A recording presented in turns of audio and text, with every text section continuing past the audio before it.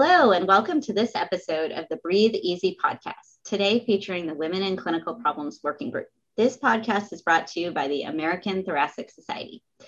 My name is Dr. Rupal Shah, and I'm an associate professor in the Division of Pulmonary Critical Care, Allergy, and Sleep Medicine at UCSF. And today I'm lucky to be sitting down with our guest, Dr. Joyce Lee. Dr. Lee is an associate professor at the University of Colorado, the program director for their interstitial lung disease program, and the future program chair of the ATS Clinical Problems Assembly.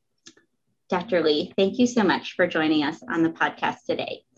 I'm especially happy that you are here because, I don't know if you remember this, but we first met when you interviewed me for a job here at UCSF. And I remember leaving the interview feeling super excited to have a potential friend in the division. And then as I showed up to work, I heard that you had taken a job elsewhere.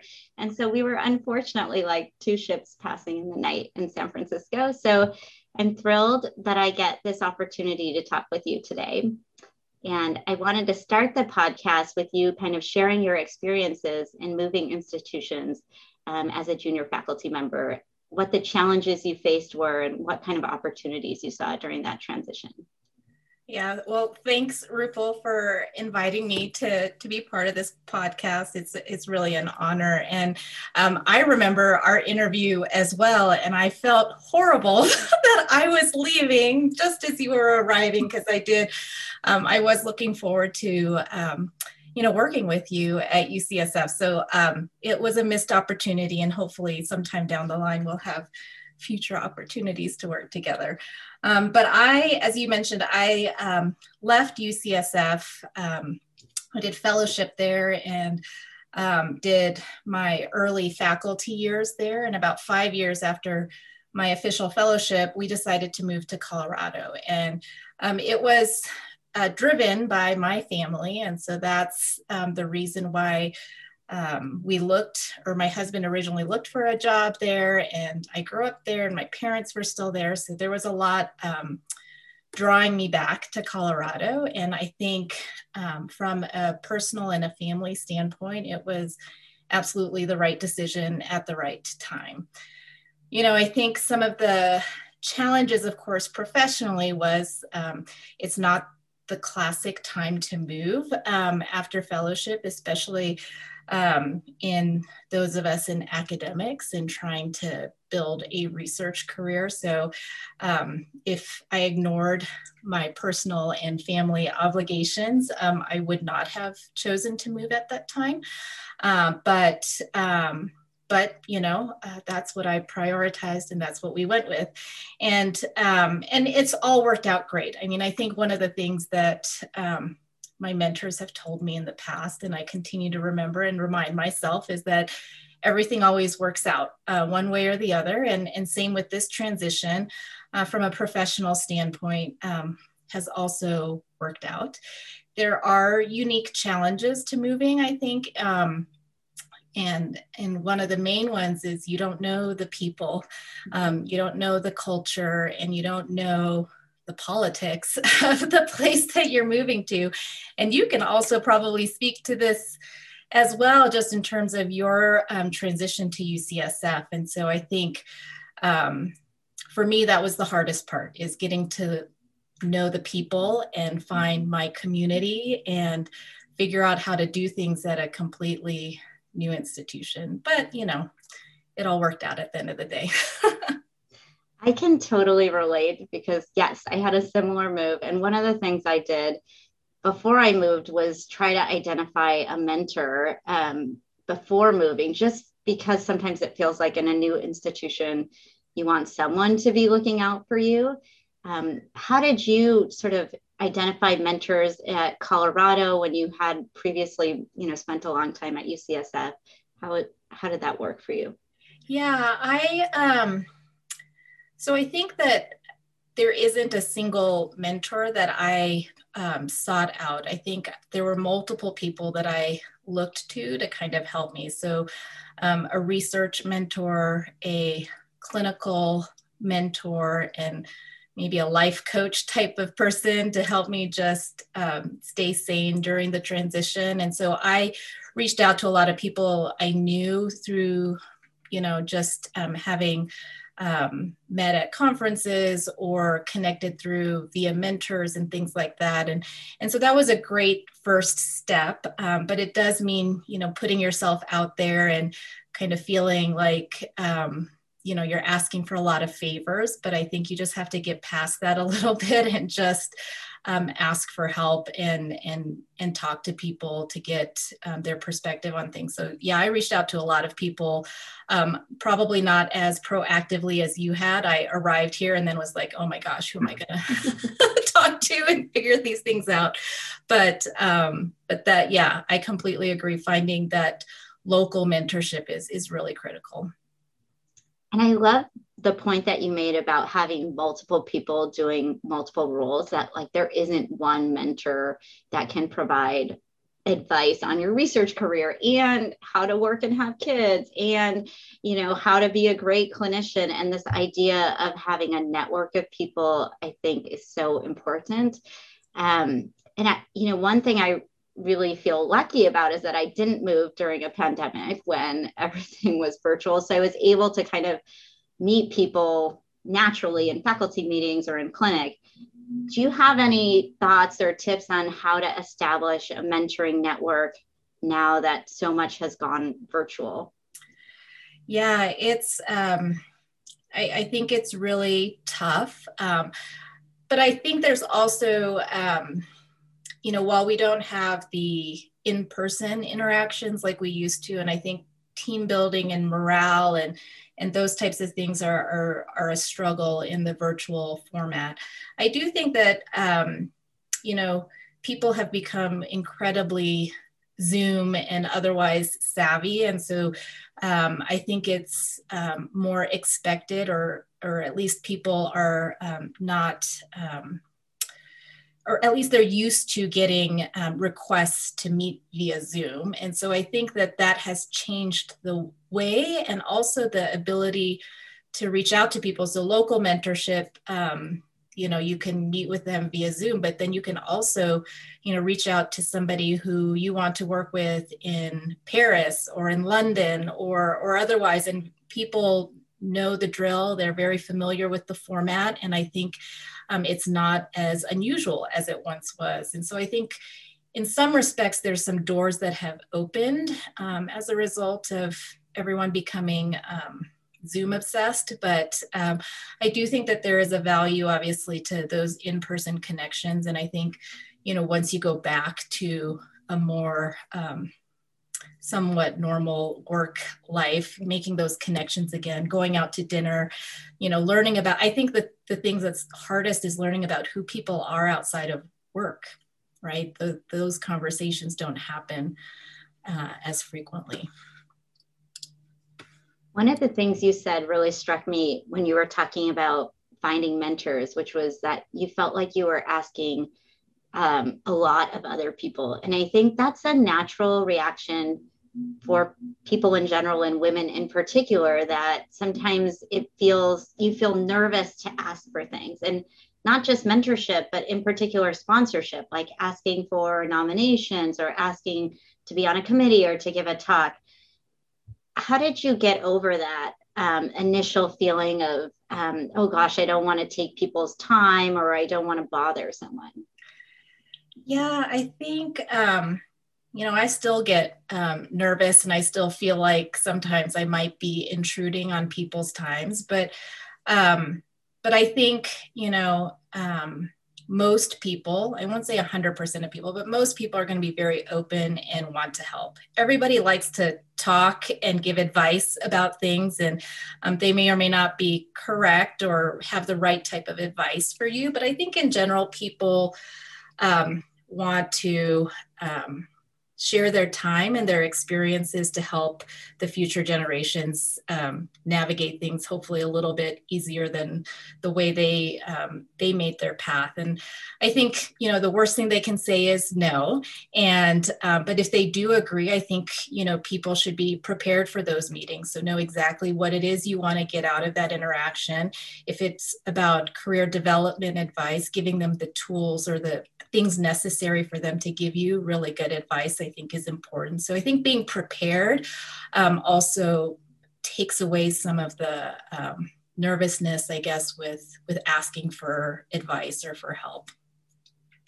I think that's such a great point about making sure the person you're meeting with has all the right information. I recently got a meeting request and I had no idea why we were having the meeting. And the meeting was about something really important that I needed to prepare. And when I got to the meeting, I was totally caught off guard. And I think that just that small piece of setting the agenda and sending things in advance can make the meeting so much more productive and have the person really appreciate the time that they spent with you.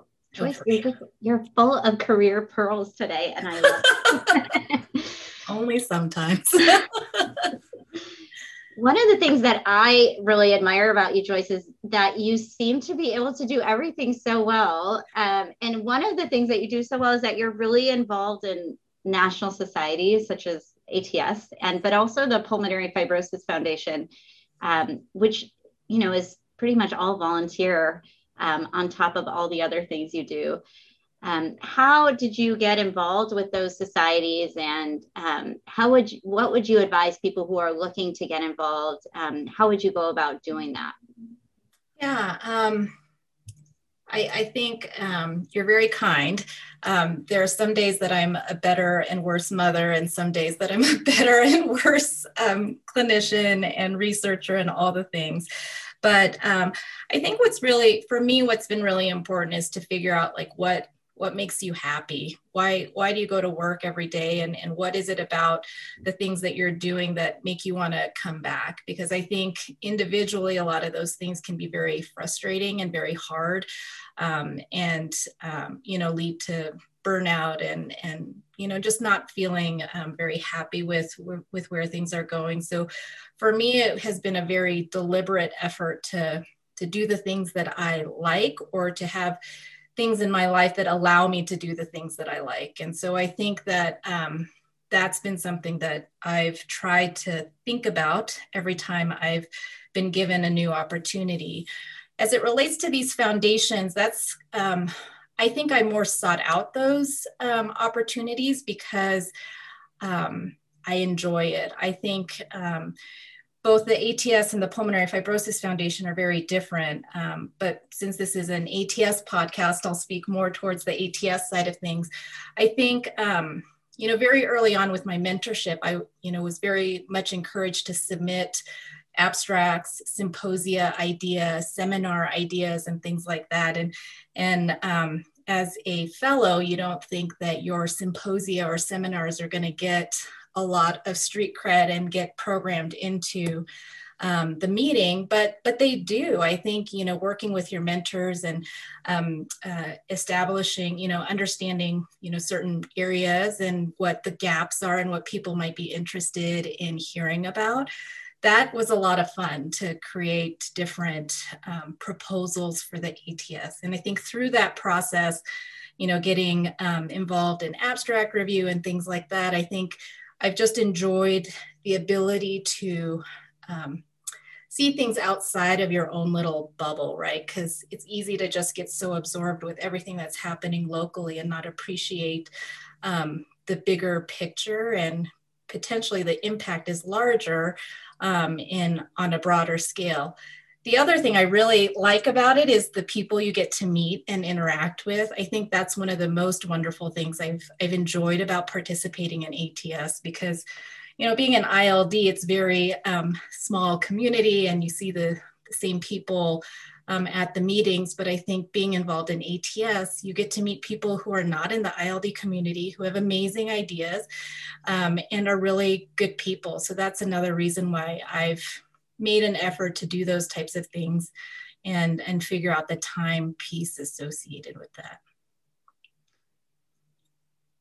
I really liked your comment about thinking about what makes you happy and then doing those. I read this book, which is a little bit cheesy, but was called The Happiness Equation. And it talked about writing on an index card, like next to your bed, the two things that really make you happy. And then just trying to align all of your activities around those things. And every time you get an opportunity, go back and say, well, does that fall into those things that you say make you happy? And if it does, it's like an easy way to be like, oh no, like this has nothing to do with me being a really good mom or a really good ILD doctor, or whatever the things are that make you happy. And Right. Clearly you didn't need that book, but if anyone is listening, it really did help kind of distill it down in terms of just thinking hard about what's important and what will make you happy. Yeah, I mean, I think that came from mentors and people who have been there and made those, figured it out. And I think, it's another thing that they've recommended. I think depending on your situation, the tendency is to say yes to any opportunity that comes knocking at your door. And while some of them are really good for career development or for your research or for the things that make you happy, there are definitely a lot of them that don't contribute to those types of things. So it's another strategy to try and prioritize the different asks in your life. And I love that you just normalize this idea that we don't have to say yes to everything, even when we're junior, and that, you can say no to things and you still will have a career and opportunities will still come to you, and your career is long. So I think that's really important. I will say, Joyce, though, from the outside, it seems intimidating when people are really involved in societies or they're up on the podium, like hosting these big symposiums or in the assembly board. When you are starting off in ATS, it just seems like that's a position that seems like such a stretch, that how would you go from being just like a junior member to hosting these big symposia? And can you describe a little bit more concretely, kind of like what were the steps you took in becoming more active, for example, in our clinical problems assembly, or navigating to getting your symposium programmed?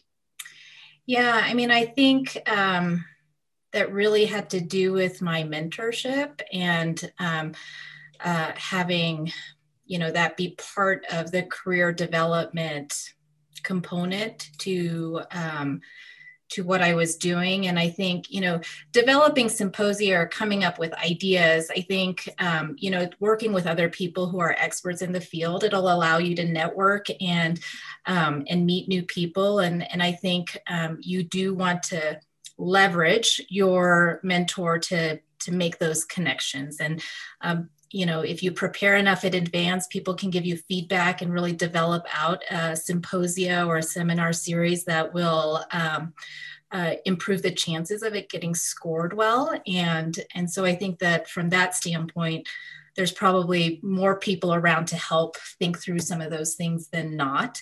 And, if you're not at a place that has people who are very much involved in ATS, I think reaching out to people, the program chairs or things like that, they can give you advice in terms of how to structure submissions to increase the chances that it gets programmed. And I think the other thing is, I guess we all deal with this on a very on a constant level, is rejection. Not everything that we submit is programmed, and there are some things that really resonate well and others that kind of fall flat on their face. And so I think it's just not giving up when you do get those rejections. I think they just come more than we'd like in this type of career, but patience and persistence, I think, are really good qualities related to that. And then the one thing about getting involved is to go to your assembly meetings. I know this year we're not in person, but as soon as these meetings become in person again, I think going to the assembly meetings, hearing about what's going on, they always are looking for people to help. So there is no shortage of things that ATS and their assemblies need help on. And I think now more than ever, there's a strong focus on helping early career and junior faculty get integrated into the ATS. And so these apprentice type programs or mentee mentor meetings through the early career working group. I think there's a lot more opportunities now to see what's going on at ATS than there were previously. So I think it is a little bit easier for people to get involved. And hopefully we've taken away some of the intimidation factor. I know I was super intimidated when I first went to an assembly meeting, but then now I realize like we're all just looking for new people to help because this is all service. And so, yes, please come and smile at us and you will have a job within about 5 minutes.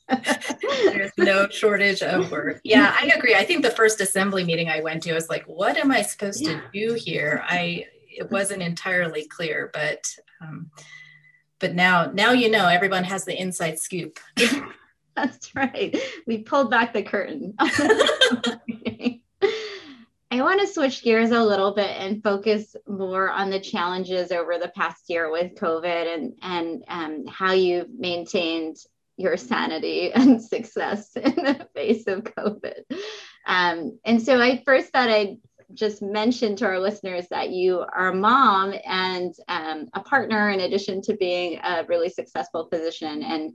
And especially for those of us who have kids in school, this year has been full of a lot of changes. Can you talk a little bit about how you navigated the changes and sort of changing demands on your time and roles and responsibilities and sort of what life looked like? Became totally different, I think, really quickly. Yeah. I mean, it pretty much sucked. And both of my children are alive without any, major wounds, psychological or physical, I think, though my son that you know of. Oh, yeah, I know. It was tough. It was a learning curve for our whole family. And I think the hardest part was that I was the primary caretaker for my kids. And, part of the reason we moved here was, we can have grandparents help and we have aunts and uncles and, like things like that. Our village expanded by moving to Colorado. But then with COVID, the village went away because, we didn't want to expose grandparents or mix bubbles, so to speak. And my husband is a surgeon. And so he was, with the exception of maybe 4 weeks in March, he was back to working full time after some time at home. And so really that time of watching the kids all day long and doing work and seeing patients and doing everything. And we also have a dog too. I mean, it was complete chaos. And I think, some days were better than others. I think the things that helped us get through it a little bit was to develop a routine.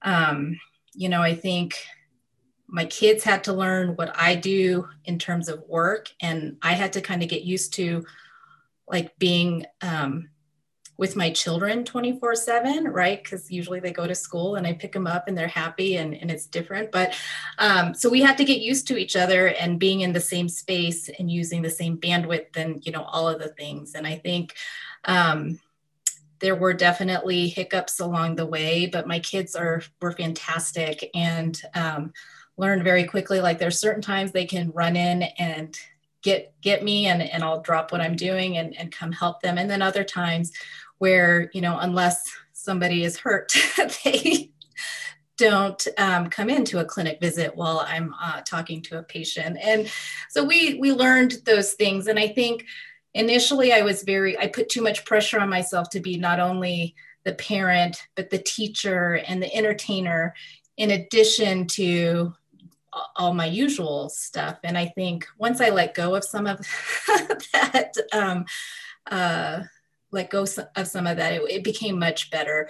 We had to figure out, I think this is again here where you prioritize, like what's most important right now. The most important thing is getting my kids through this craziness. It's hard psychologically, and to have kids, a first grader learn through Zoom is like, what do they actually learn? I'm not entirely sure. So, I think I let go a lot of the research and the non-patient oriented things for the probably the first quarter to the first half of the pandemic.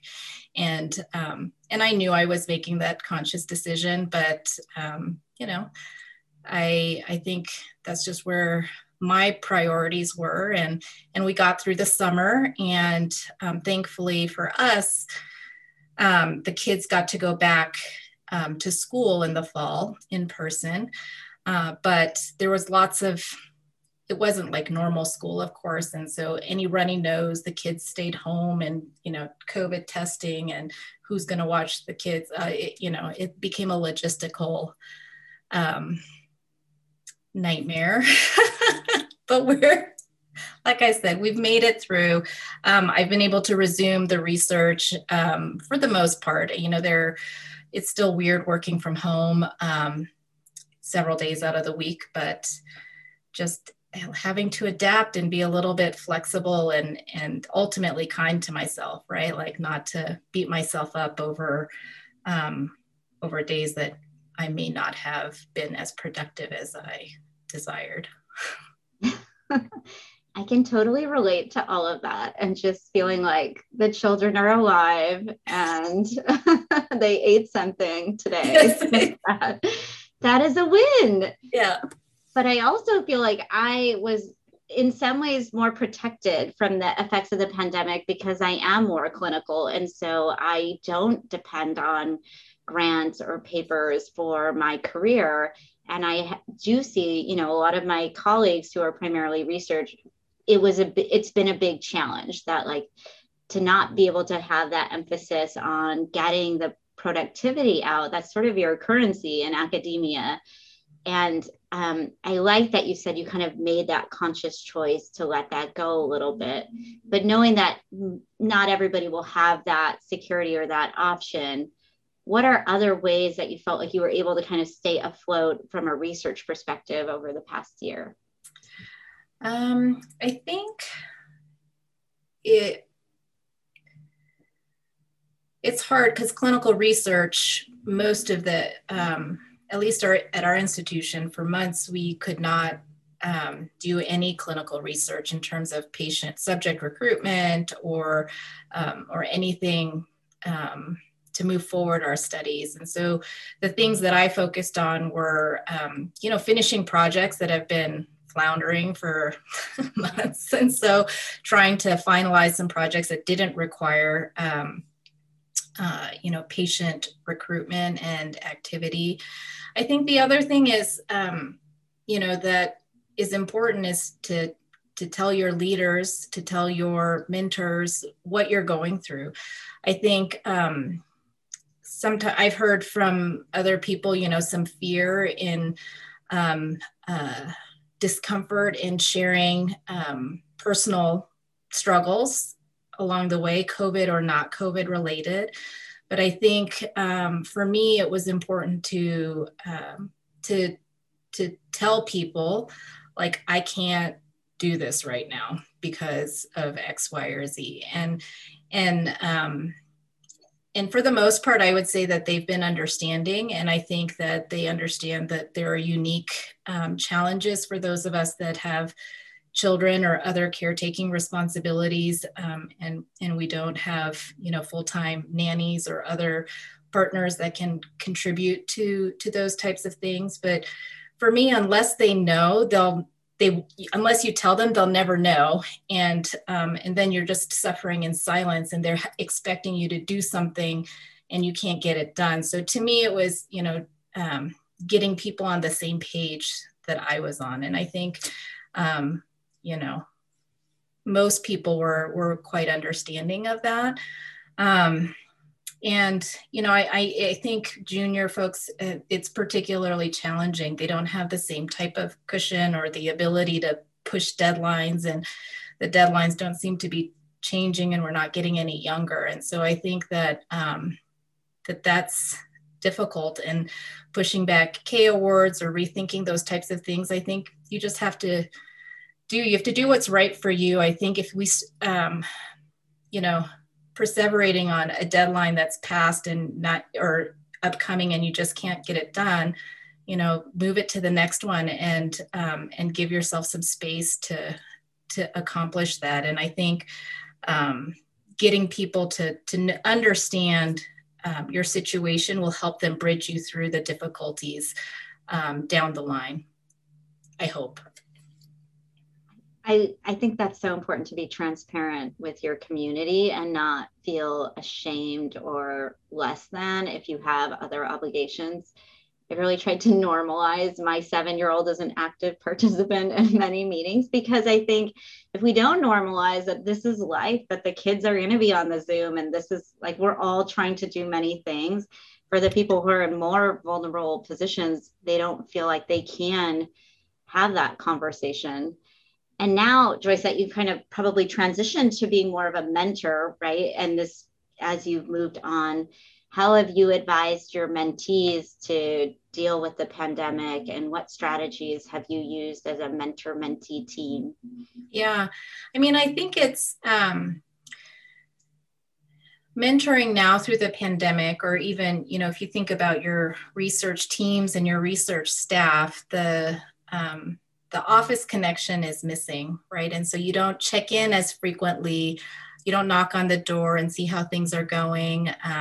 You can't see when people are overwhelmed or stressed or tired. Like, those are things that I think those cues are not present. So for me, it's, just making sure that there is frequent contact. And so I meet with my mentees on a regular basis, and we don't just talk about the research. I make them tell me how things are going otherwise, and the balance, and what's going on at home, to make sure that I know that what they're going through, and that I can manage my expectations of things that we're working on together, because I'm aware of what's going on. So it's the same type of transparency, I think, in that relationship, and probably even more so. And, I think if you need help, then, that's what we're here for, right? Is either to help push projects through, with writing or with analysis or things like that. But unless we know that those are things that you're struggling with, it's hard for us to help. So I think that for me, I've been very prescriptive about checking in, and making sure that, we're all on the same page in terms of what we can do right now, what the expectation is for the project. And if we need to move it because, you're pulled into the unit for another week, then, we work with that. And I don't know, not being the mentee to know if that style is effective or not, but I think for me, it helps me to know what they're going through, so that I can help manage the situation as best as I can. I think highlighting your flexibility, and sort of this idea that you have their back, like if they can't meet deadlines, you will work it out. Like, that permission that's being given to your mentees, I feel like is such a gift that not everyone has. So I think that's great advice for people who are mentors as well as mentees. Moving on to other lessons learned from the pandemic. I think we all innovated like crazy this past year. I think medicine just really, we changed care delivery in many ways. Is there something through this pandemic, or even in your career at large, where you faced a challenge or a rapidly changing situation and been able to innovate in the face of it, a time that you felt, you were proud of, of sort of the innovation and creativity you had? I'm not sure I would call it innovative, but I do think that our team was able to be quite nimble when everything went virtual. And I was so appreciative to, our physicians, to our administrative support and our nursing support to help really make a transition where we didn't have a ton of downtime for our patients and flipped, like a light switch to virtual visits. And I'm super proud of our team that, despite the pandemic, our volume continued to increase through, once we kind of got through the dip of March. Ever since then, we've had steady increase in our patient volume. And I attribute that really to the teamwork that our team put into getting that done, and all working virtually. We weren't seeing each other in the office to figure out, like, let's come up with a game plan and figure this out. We did this all remotely, and that, I think, it was pretty impressive, and not ones that other programs experienced. And so I'm just truly grateful that the team that I get to work with day in and day out are great people and invested in the success of the program. And I think trying to foster the team morale during times where we can't get together or celebrate successes, which I think is critical, or to just connect on a personal level, I think is something that we've been very proactive about. And so not necessarily innovative, but I think we've been very intentional about keeping the team strong, and despite the current circumstances, and that makes me really happy. I think it's a credit to academic institutions in particular that move slowly, that we were all able to sort of embrace new technology. Yeah. One of the things you said was that you were really intentional about keeping the team morale up. Can you give us some examples of things you did? It's something that I've been challenged with in a virtual world, trying to be respectful of people's time and their interest in being on Zoom, but also trying to continue this team environment.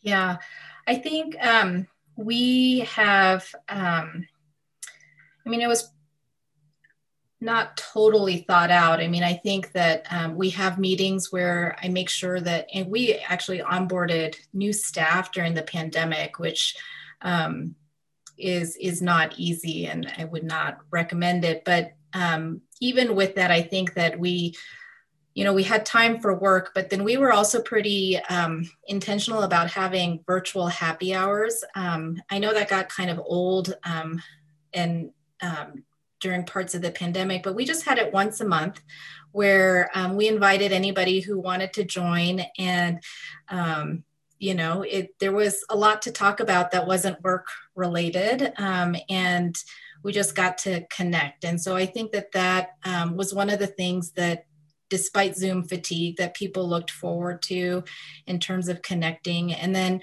we also, I spent a lot of time in this. It's time consuming, but I think it was worth it at the end of having one-on-one check-ins pretty regularly with the staff, and, making sure that the staff knew each other and were connected, or faculty or otherwise, and helping people make those connections and figure out who resources were. But the only way that is if you talk to them and take the time. So to me, it was time well spent, but it's hard. And I don't know if there are other ideas that you have that helped kind of bring the team together. We're all hoping to have a big party in the summer. I don't know if that's a little early. That's probably ambitious, but I think, other than that, I don't know if I have any really great ideas. Yeah, I think that's right. It's sort of individual, making sure individuals' needs are met and making connections. Similarly, we keep waiting for a time when we can have an in-person gathering that will not make SF Chronicle headlines. UCSF doctors are partying, but you can't really replace that in-person feeling. But we have tried to do more huddles and more just being together more while on Zoom, but at least just keep the cameras on and see each other and check in, I think has kind of helped us feel like a group, even when we're all sort of all over the place at our houses and various locations. So yeah. Taking a tip from you, Joyce, you said that in your conversations, you always try to get to know more about people and who they are as people outside of their academic and professional roles. Can you tell us a little bit more about you? What do you enjoy outside of work? What has kept you as a person sane over this past year? Anything you want to share? Yeah. Well, I mean, in normal times, I'm a total foodie and I like going out to eat and checking out new restaurants. Clearly, that has not happened in the past year, but I did start cooking more. And so one of the things that, with my kids over the summertime is like, I'll try a new dish every week. I'll make something new. We'll pick it together and we'll decide yay or nay on these dishes. And so that's something that I think, so instead of going out to really nice restaurants, I'm muddling through the kitchen trying to make food. And so that was an experience. And then, I think being outdoors with my family has been really great. So, one of the silver linings is that, I've gotten to hang out with my kids. I'm traveling, not at all. And so we do a lot of things together. And I think my kids, I have an older son and a younger daughter, 3 years apart. And I think they maybe fight a little bit less. I think they have garnered some mutual interest. So I'm not referee, 100% of the time, maybe just 50% of the time. And so I think they've developed a bond over this time period, which has been really fun to see. They're at an age where we can play games together and things like that. So I enjoy that a lot. And we're all kind of, we've started listening to books on tape together as a family. It sounds kind of weird, but they're now at an age where their book interests are kind of similar. And so it's been fun to really, engage with my kids and hang out with them. And hopefully there's no separation anxiety that occurs after all of this. I'm sure there will be some. And my dog in particular, all of his walks, and he's my new office mate. And I'm sure there will be some transition once life returns. But hopefully some of these things we can retain, like I keep telling myself, like the good parts of us, like playing more board games or, that stuff hopefully won't go away once we all open back up. We're still in high togetherness because school hasn't opened up back yet here in San Francisco. So yes, I'm looking forward to the day where I miss being with my children 24/7. Yes, definitely. Thank you, Joyce, so much for spending this time with me, talking about you and your career, and all of the advice you gave is so relevant to our listeners. I really appreciate your time. Oh, thanks so much, Rupal. It was really great to chat with you and some shared experiences in this crazy world that we live in. And I think, for our young women who are trying to make their way in this world, don't hesitate to reach out to people that you want to talk to. And I think you'll probably get more advice than you need, but it's better to pick from advice than to not have enough, I think. And as I said, ending on great advice. Thank you so much. Take care. Thank you all for listening to this episode of Breathe Easy. I want to give a special thanks to Dr. Swati Gulati and Dr. Hala Rakadia from the Women in Clinical Problems Working Group, who worked hard behind the scenes to make this podcast happen. If you enjoyed this episode, please subscribe and leave a review on iTunes or wherever you get your podcasts. To listen to more episodes and see show notes from today's discussion, you can visit breatheeasy.transistor.fm. Thanks again for listening and have a great day.